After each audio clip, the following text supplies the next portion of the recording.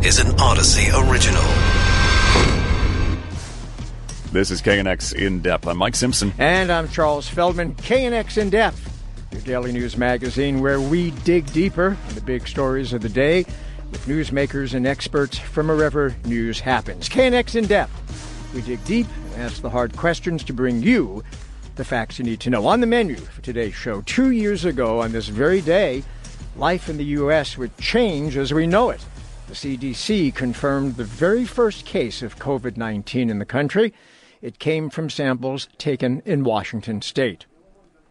Since then, the virus has spread everywhere, infecting tens of millions of people and killing more than 850,000 so far. So we'll go in depth into the COVID-19 pandemic 2 years later. We'll explore what we've learned and the progress that has been made in trying to save lives and slow the spread of the virus. Are we ever going to eliminate the virus? Some European countries considering drastically easing restrictions and learning to live with it. Should we do that here? We'll check in with a long hauler to find out how she and others like her are holding up a couple years in. And we'll look at what can be done to move us along to the end and what does the end look like. We finished the show with Little Hollywood. Brian Cox, Logan Roy on Succession will be with us to talk about the show and his new memoir that has generated a lot of buzz because he's got some things to say about other actors. But we start with the pandemic 2 years later. With us is Dr. Anthony Fauci, Chief Medical Advisor to President Biden. Doctor, let's begin with the other week because it caused a lot of confusion. An FDA official said something along the lines of just about everyone is going to get Omicron. And that left, I think, a lot of people scratching their heads that we're all going to get sick. That was not what was meant, right? No. That absolutely is not what it's meant. And the operative word that you just mentioned is getting sick. And what I believe it was Janet Woodcock, the acting commissioner of the FDA, said that at a hearing. What she was referring to is that Omicron is such a highly transmissible virus that it will essentially be exposed to virtually everybody because of its ability to transmit from person to person. What will happen is that everyone likely will be exposed to it, and maybe everyone will get, quote, infected. But infected doesn't mean you get symptoms, and infected doesn't mean that you get sick. We know very, very clearly from good data with Delta, and there's no reason to believe it's going to be any different with Omicron, that when you look at the people who are unvaccinated versus those who are vaccinated, the likelihood of getting infected, of requiring hospitalization, or of dying is much, much, much higher in an unvaccinated person than a vaccinated person, particularly a vaccinated person who's boosted. So what she was referring to is that maybe we're going to get exposed and many, many, many of us will get infected even if we're vaccinated. But vaccination will protect you for the most part against getting seriously ill. Let's talk about the idea of this being mild, because mild can mean different things. And when we talk about, exposure versus everybody's going to get it, people can get the idea, and some have, that, hey, you know what, I'll get this thing, I'll get it over with, it's going to be fine because we're all going to get it anyways. But mild to me means, a few days at home, sore throat, whatever. Mild to doctors can mean the worst flu of your life, but you don't have to go to the ER, right? So it can still be really, really bad. Oh, absolutely. I mean, I'm glad you brought that question up because it really is the source of some confusion. If you look on a case-by-case basis in an otherwise normal population, there is no doubt that Omicron is less severe with regard to a requirement for hospitalization, for the duration of the stay in the hospital, for the requirement for mechanical ventilation.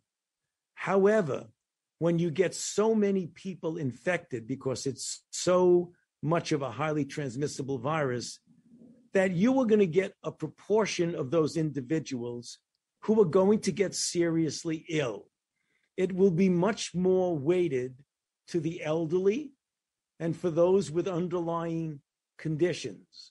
So you don't want people to feel that just because in general Omicron may be inherently less severe than Delta, that everybody's going to be just fine with Omicron. That's not the case. You're going to see people who are hospitalized, and they're going to be people who die. And that's the reason why we say the good news is that on a population level, it's less severe. But you still need to protect yourself because you don't know. I mean, there are so many people with high risk factors. For example, the elderly. I mean, I am an elderly individual. By the number of years, I'm relatively healthy, but on the basis of my age alone, I'm at a much higher risk of a severe outcome. People with obesity, with diabetes, with heart disease, all of those people are at greater risk. So we don't want to be complacent. We want to accept gladly that Omicron is less severe in general, but we can't be overly complacent about it. Doctor, let's turn to these new antiviral pills that have been approved. We've had people on the show saying that these are going to be real game changes, but yet we've heard from plenty of doctors who say you can barely get them, and some people were under the impression you just get COVID, run to the pharmacy, and you'd be fine. That's not the way it's going to work, is it? Well, that's not the reality of where we are now with the pills. First of all, let me just make a couple of factual statements that people need to understand.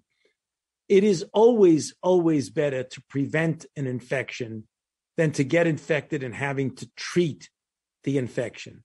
If you are infected, we now have some very good drugs that, if given earlier enough in the course of the infection, can go a long way to preventing you from progressing to severe disease leading to hospitalizations and deaths. For example, Paxlovid, the drug by Pfizer, diminishes the likelihood of you going to be hospitalized or dying by about 89 to 90% if given very early in the first 3 to 5 days. Less effective is molnupiravir, the Merck drug, which is only about 30% effective. You're right. Currently, the supply of drugs does not meet a demand for it, but the federal government has contracted with the companies to markedly increase the availability, for example, of Paxlovid to double the original contract. But there's more than just a supply and demand issue. You mentioned it in passing about there's a small window, right, of 3 to 5 days, I guess, depending on the med, where these pills are going to be truly effective. And yet, as you know, going on now the third year of this pandemic, it is still really difficult in many parts of the country to get rapid tests.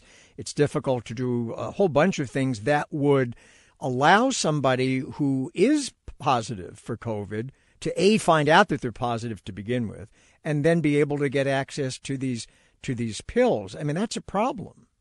Yes, there's no doubt you can't walk away from things that in the real world are problems, but you do the best you can, and you try to improve on that and mitigate the effects of the problem. So how do you do that?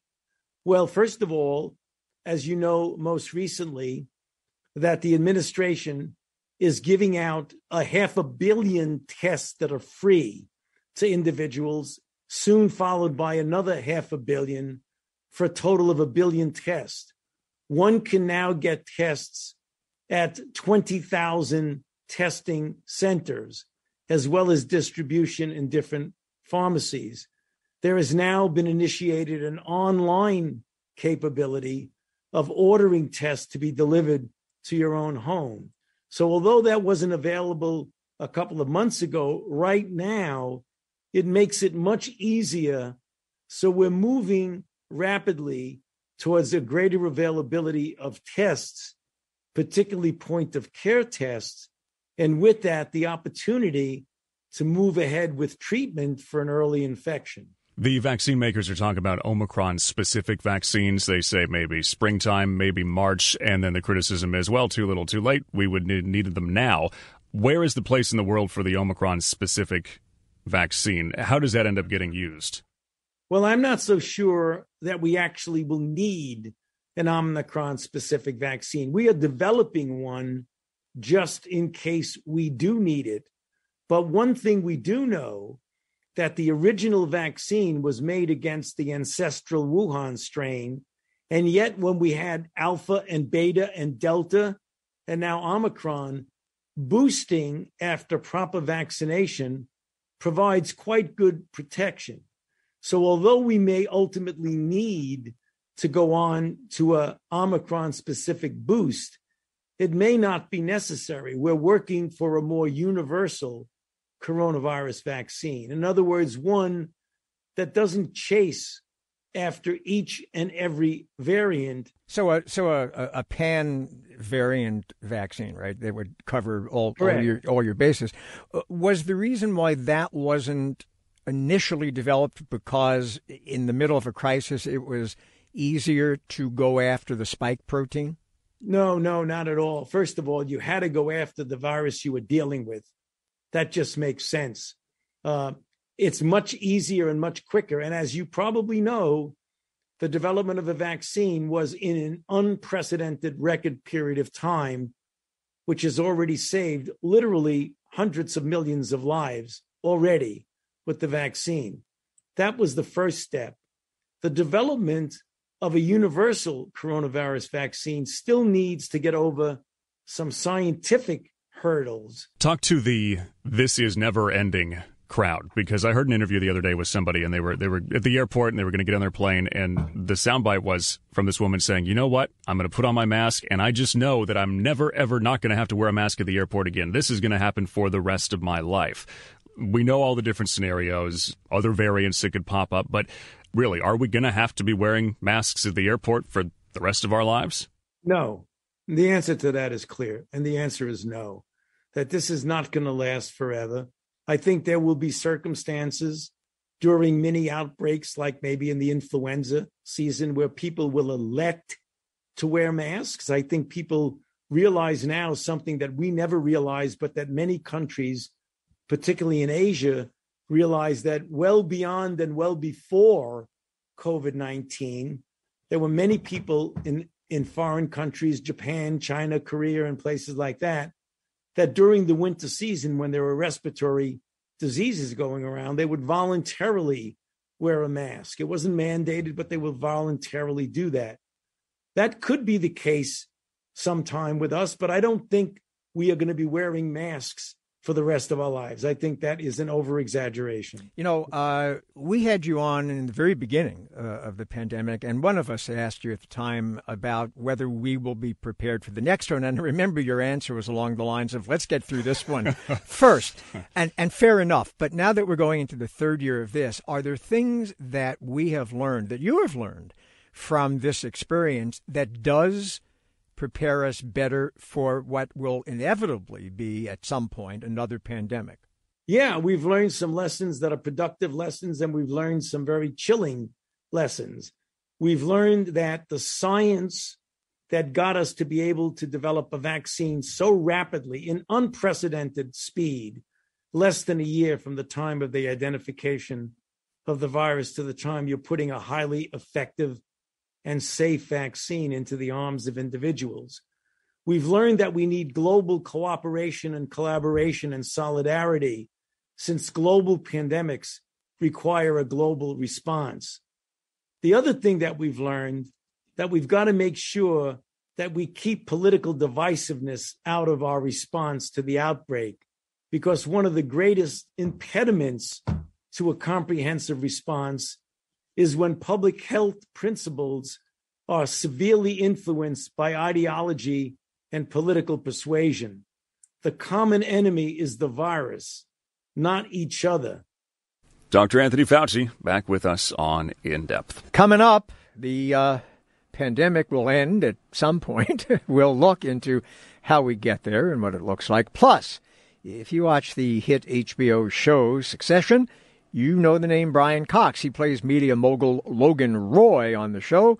We'll chat with him about his new memoir and what is next for the show. Right now, though, some European countries debating whether to cut back on many, if not all, the COVID restrictions as they look to adjust their strategy to live with the virus. In the UK, they say masks will no longer be required coming up. Should the U.S. do the same soon? Dr. Jean Marazzo, professor of medicine and director of the Division of Infectious Diseases at the University of Alabama, Birmingham. Doctor, thanks for being with us. So over in the UK, they're saying, look, we think we've peaked, so we're going to do this. Too soon, or, hey, we need off-ramps eventually? Is this one to take relatively soon?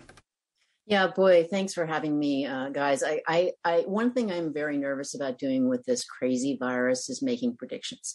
But since you asked me, I will say that I think that we will know more in the next week or so. What's happening in the United States is really interesting, right? We have, again, these regional patterns that reflect probably what people experienced with the Delta wave and what the population's immunity was due to Delta. So New York has had an Omicron surge that is really probably starting to come down, the region in there. We, on the other hand, are not peaking yet. We probably have at least another week of this pain. So what can you say countrywide? I think there's a whole bunch of little mini pandemics going on in the US. It's not as small as the UK, and it's so much more complicated. What's the situation on the ground where you are in Alabama? Yeah, we are, I would say, not rocketing up the way that we were, but we're still seeing a lot of infections. So I can tell you in our hospital, which has 1,200 beds in Birmingham, we have now around 200 plus patients. Unfortunately, about 50 patients in the intensive care unit, most of whom are on ventilators. Most of those patients are unvaccinated patients. So we unfortunately do not have the vaccination coverage that every other place or many other places have. The problem with Omicron, though, is that vaccination is not preventing people from getting infected, right? We are seeing my faculty, our staff, that's really the big challenge for places right now. You get infected, even if you were vaccinated and you don't have a severe infection, you still got to stay home. So the challenges we're facing really are severe disease in a large proportion of our population who are unvaccinated, plus the fact that even the people who are vaccinated are getting slammed with this. And it's not fun to get, even if you're fully vaccinated. So, and then the other problem, just to mention, is we have a record number of children hospitalized, over 100 in the state. And we're one of several states now that have set records. So that's really not a good situation. Real quick, do we need to be careful when we talk about peaks? Because some people might understand it as a cliff. Instead, it's a peak and then there's a slope, right? So even if once we get past the peak, you're only a little bit less likely to get infected than you were 2 days ago. It's not just like, next Tuesday's great, folks. I see you've also learned some very good epidemiology, interviewing people during this pandemic. So that's great. You're absolutely right. Although what's interesting about Omicron is that the CDC and others have referred to these surges as more of an ice pick pattern. So there does seem to be a rather precipitous drop compared to Delta. But again, predictions are dangerous with this virus. So thank you. All right. Dr. Jean Marazzo, professor of medicine and director of the Division of Infectious Diseases, University of Alabama, Birmingham. Doctor, again, thanks. You're listening to a special edition of KNX In Depth, the 2-year anniversary of COVID here in the U.S. KNX In Depth, your daily deep dive into some of the more important and interesting stories affecting all of our lives. Along with Mike Simpson, I'm Charles Feldman. So year 2, year 3 of the pandemic, a lot of us eager to leave COVID behind, get back to normal. There are a large number of people who cannot, the COVID long haulers. COVID long haulers report experiencing a host of symptoms for weeks to months after testing positive for the virus. Now, these include change in sense of smell or taste and persistent what they call brain fog. Are we any closer to helping these people recover? Diana Barents, founder of Survivor Corps, support group for COVID survivors, a long hauler herself. So, Diana, we getting any closer to helping people who are in your situation? Well, I wish I had better news. The number of people who are suffering from long COVID in this country is staggering. According to the CDC, 1 out of 3 cases ends up with long COVID. And we're not talking about people who are hospitalized. also people who were hospitalized, but we're talking about people who had very, very mild cases. One of our members actually took her own life this past spring after a 2-year battle with long COVID, which came from an asymptomatic case. On the good news, I did just come back from 5 days at the Mayo Clinic where I met with their post-COVID care center, and they are light years ahead of the rest of the world on long COVID. And hopefully by working together, we can get that information into the hands of practitioners around the country because people are desperately in need of help. And when we're talking about the types of symptoms people are having, brain fog can sound like a hangover.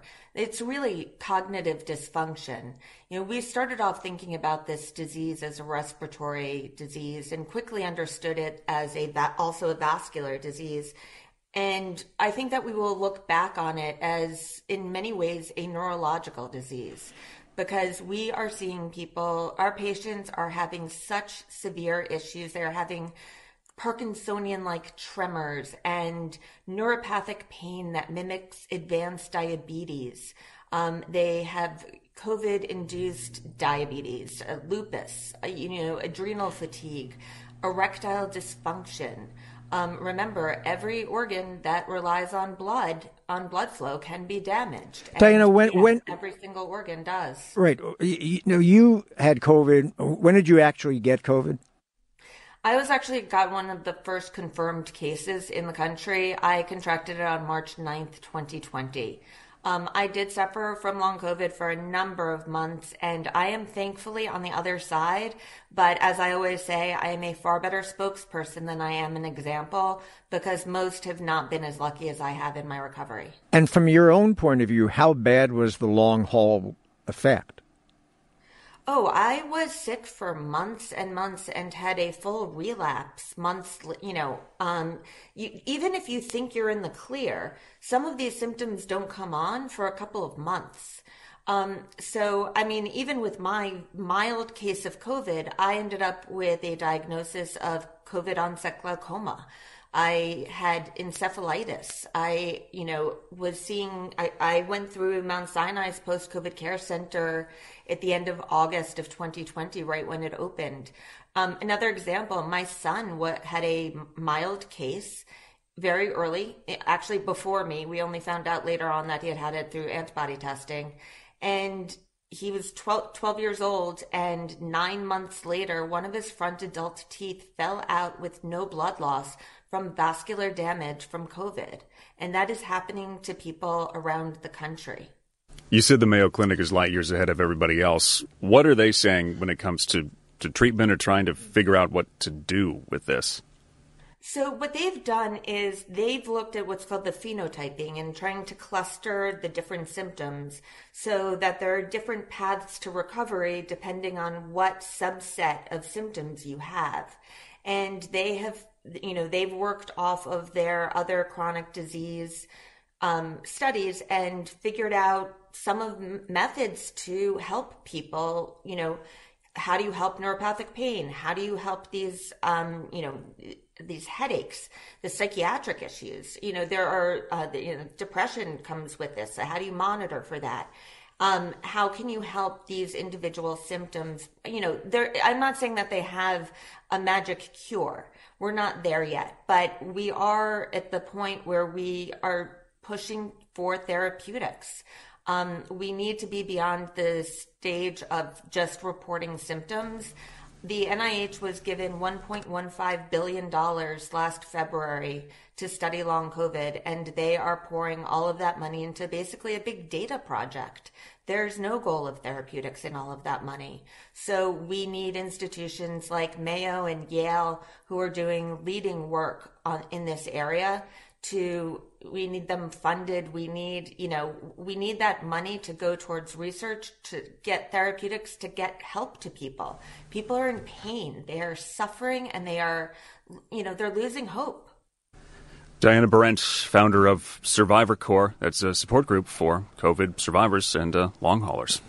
You're listening to a special edition, 2 years of COVID in the U.S., and though we're all counting down the ways until the pandemic wanes, none of us really quite sure what that future is going to look like. We were talking earlier, Charles, you and I, before we started the show, about when we first mentioned COVID. If we're going to do the 2-year look back, it was in like the end of the show when we were doing some stories that we used to do, like stories you might have missed that we didn't, right? And this was one of those. It was like we found a strange virus in Wuhan, China. It was just a little blurb that was in some international newspaper. Yeah, it was a little clip, maybe an inch long, and it was talking about how some doctors in China, and at the time I probably couldn't pronounce the name of the city, had thought they had come across a number of patients with an unusual form of pneumonia that was impacting their lungs, and they were in serious condition, but they didn't really know what it was. And I remember then, maybe a couple of weeks later, we tried to do a bigger segment on it. You may remember this, and we couldn't find a expert in this country that really was knowledgeable about it to talk about it. We thought maybe it would go away by, next Thursday or whatever. Half the people we called didn't know what we were talking about. We do have an expert with us now, Andy Slavitt, former senior advisor for COVID response in the Biden administration, also former head of Medicare and Medicaid in the Obama administration, currently the host of the podcast In the Bubble. Andy, thanks for coming back to the show. So again, we were just talking about what it was like, a couple years ago for us. As you look forward through the rest of this year, and granted, nobody has the crystal ball, but where do you think we are and where do you think we could be going? Well, good to be back and good to be with you. Look, I think we are probably already on the tail end of the downward slope, I should say, of the Omicron wave. And with hope and a little bit of luck, we will have a lot of broad immunity between vaccinations and Omicron in this country. How much immunity, I think, will be an important question. But I suspect that, most of the people I talk to think that we are going to have a quiet spring and summer, and that while we may face more variants, we will be, by the time we get to another wave, potentially, just like we do with the flu, it'll hopefully be fall and winter. We'll have another round of maybe even better vaccines. We'll have antivirals and a number of tools so that COVID becomes less and less and less disruptive as life goes on. That's the hope. Yeah, I was going to say, so let's say we get to the fall and looking into that crystal ball that none of us really want to look into because it's dangerous, as we've discovered. But nonetheless, let's try to look into it. In the fall, people not needing to much wear masks, not worrying about going to work at an office if they so choose, or if their employer, as it probably the case, their employer demands that they do. Are all these things going to go back to what we used to think of as normal life? Yeah, if only we didn't have to have jobs and show up in offices and stores. I'm for that. Stuff. Yeah. I'm for that. It didn't seem to work. Yeah. One side effect of the pandemic. But look, here's the thing about masks is they're a pain in the butt. Nobody likes wearing them. And yet, if you really want to protect yourself, if you're someone who's immunocompromised, to have cancer or some other place where you feel vulnerable, that is a great form of protection, a well-fitting mask. But as things ease, as there's less COVID around, there will be less reason to wear it, and as people are more tolerant taking risks, being inside, being in crowds, being in bars, and are less worried about COVID because of the other tools we have, they'll be less inclined. And I think what we have is a country that basically based on cultural differences. I think we'll probably have communities that when there's some COVID around, there'll be high amounts of mask wearing. You drive 2 hours in any direction and find a place where there's a sign in the restaurant that says no masks allowed. And that's as much a cultural practice over time that'll take hold, I think, a little bit differently in different places. We know that other variants can come. Is it also, and look, they can come from wherever. We don't know where they're going to sprout up. But we are also in a race. If we are going to have like a quiet spring and summer, is it use this 6 to 8 months, really try and vaccinate like the world to head off as much of that new variation as you can? Is that a goal? Wouldn't that be nice? Well, look, actually, it might surprise people to listen to know this, but we've now vaccinated about 60% of the globe, and we've given out 10 billion shots globally. So we continue to gain on it.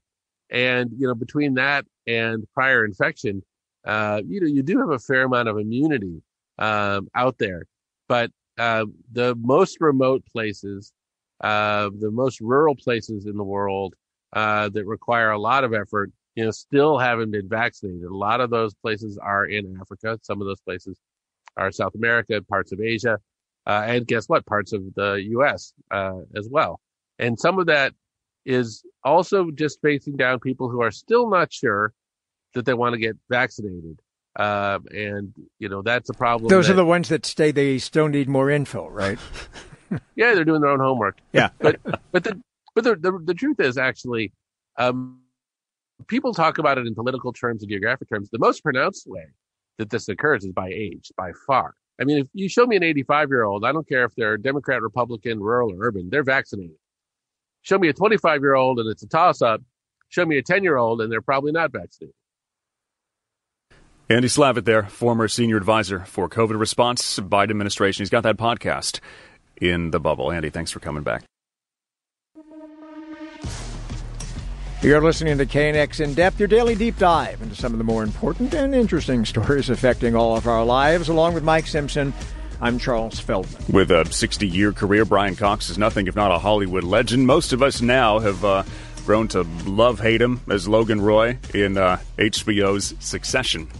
Yeah, it's a great show. His latest memoir, Putting the Rabbit in the Hat, now available here in the U.S. It has already sent the internet buzzing, and we will get to that. Brian Cox, welcome to the show.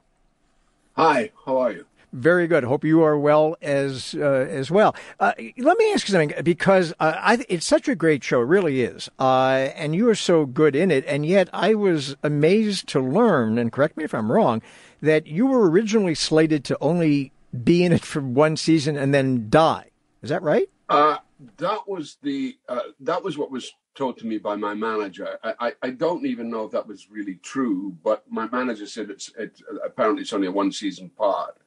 And when I had the conversation with Jesse Armstrong and Adam McKay, I was actually in London.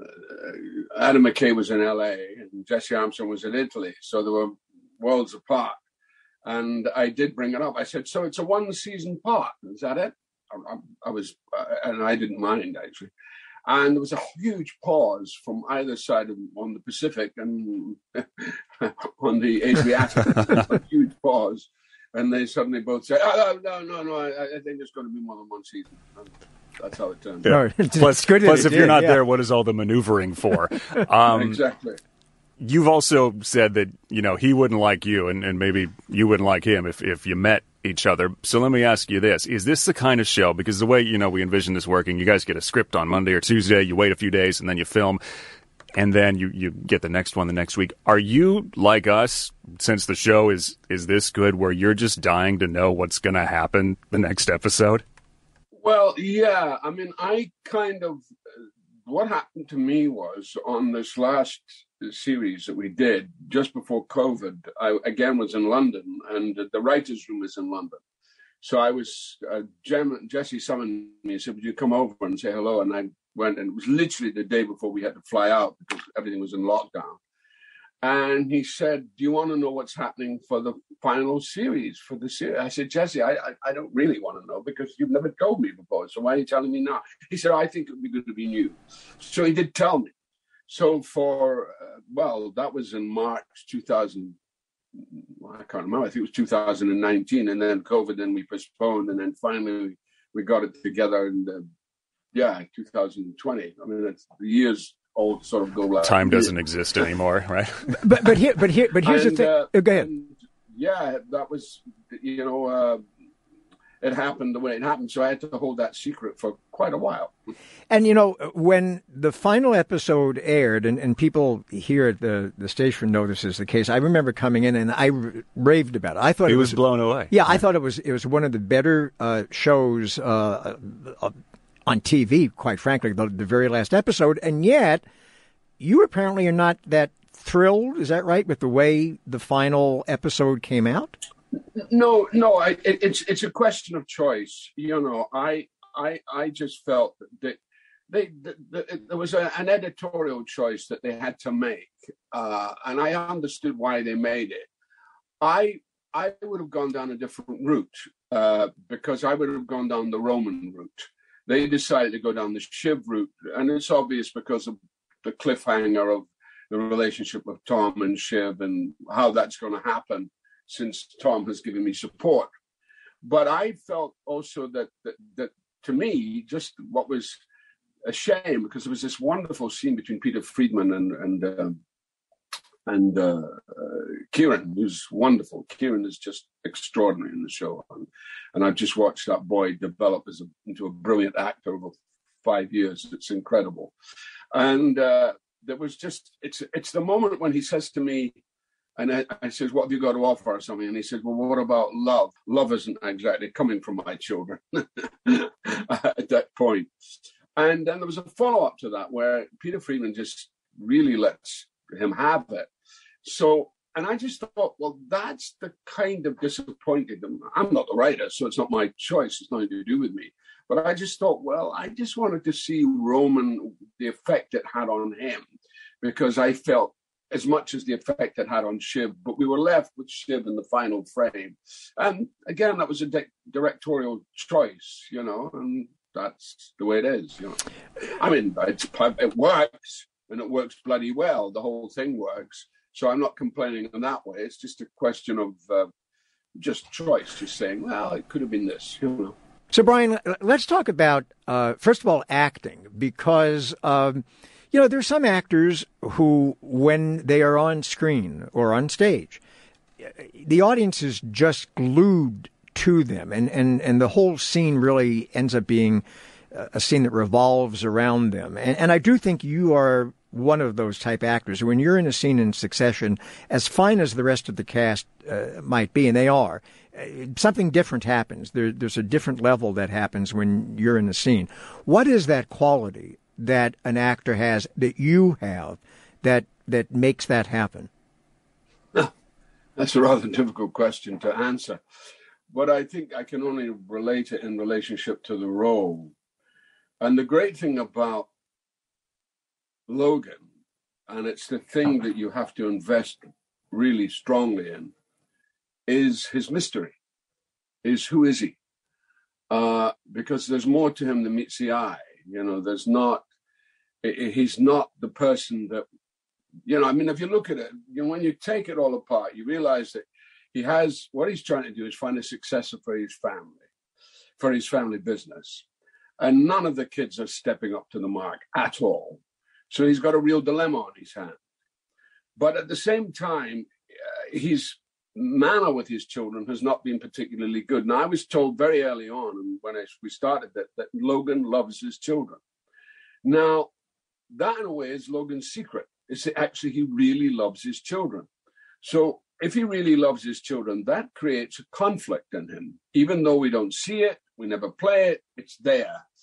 But it also goes into his own relationship with his own family. I mean, his mother and sister, and all that background that's there. And therefore, he's a sort of, there's something quite ultimately, though he would never play it, quite tortured about Logan. But that's all the secret. So that's the kind of fuel that you use to stoke the fire of the character, So the book is here in the U.S., and, there have been a lot of press about it and things that you said in the book about other actors. So let's clear the air on that, because I read the Deadline interview where you said, a lot of this book is supposed to be about acting, but everyone's just focusing on what I said about, Johnny Depp. So were you dragging Johnny Depp, or is this just, hey, I'm having a conversation about how I see acting, and this is what I like and this is what I don't? Well, can you hear me okay? Loud and clear. Fine. Yeah. No, I feel that in the relationship to Johnny Depp, I think Johnny Depp, when I said Johnny Depp is overrated, I didn't mean that he's overrated in the sense that everybody, that he doesn't deserve to be rated.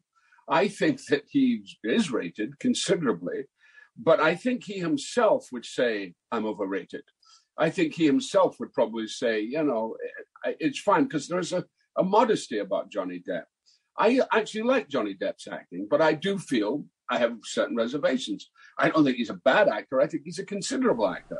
But I do think there's a sort of hype about him that gets rather hysterical. And in that way, it becomes overrated. And what about Michael Caine? Because Michael Caine comes up too. Well, Michael Caine, you see, Michael Caine is another example because, and I'm actually doing an addendum because I'm a bit quick. I admit that I can be a bit sharp for my own good sometimes. And sometimes it's to get the joke in the book. So when I reread the book, I thought, oh, that's a little bit quick. And in fact, I did an addendum, which was supposed to be in the American publication, but it never made it. Because I don't know if I take it you've read the book. Yes. Because the whole point about the book is it's a conversation that keeps going on, and I keep interrupting myself. I talk to the reader, I go on to another subject, and then I come back to that subject. And in the same way, I'm readdressing certain things in the addendum. One is the Michael Caine thing and the Johnny Depp thing. And the other is my own kids, which I'm a little bit short with in the book, partly because they're teenagers. And if you're a father of teenagers, or a mother for teenagers, it's even worse. They're not easy because they're having these hormonal things. And my boys have grown beyond measure.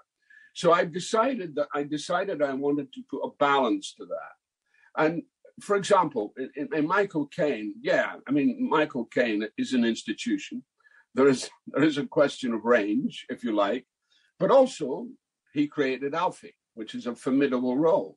He also played that wonderful part in The Man Who Would Be King with Sean Connery, which is a great movie, and he's extremely fine in it. What is important to me about Michael Caine, and what I'm going to go on to say in the addendum, is that Michael Caine has always honored his working class roots. He's always honored the Micklewhite family, which is where he comes from. He comes from Battersea. And that's the thing I have total respect for him. Even though he hasn't got, his ranges, it's Michael Caine. That's what you get. And it's good. You know what you're getting. You're getting Michael Caine. So Brian, Brian, let me ask you something. So if somebody were to write a book now about you, what would they say about you? Oh, he's a pain in the ass. Fair enough. There it is. Yeah. He's got good humor. That's right. All kinds of things. Okay, what can you tell us about the criticism? What can you tell us about the next season of Succession? You haven't started shooting it, right? No, it's way off. It hasn't even been written yet. Nobody knows what's going to happen in the next season. It's a big mystery. It'll all be revealed when we get down to it, which probably not be for quite a while yet. Why? They're going to write it. I mean, they've only started writing it now. Why do you think people love it so much?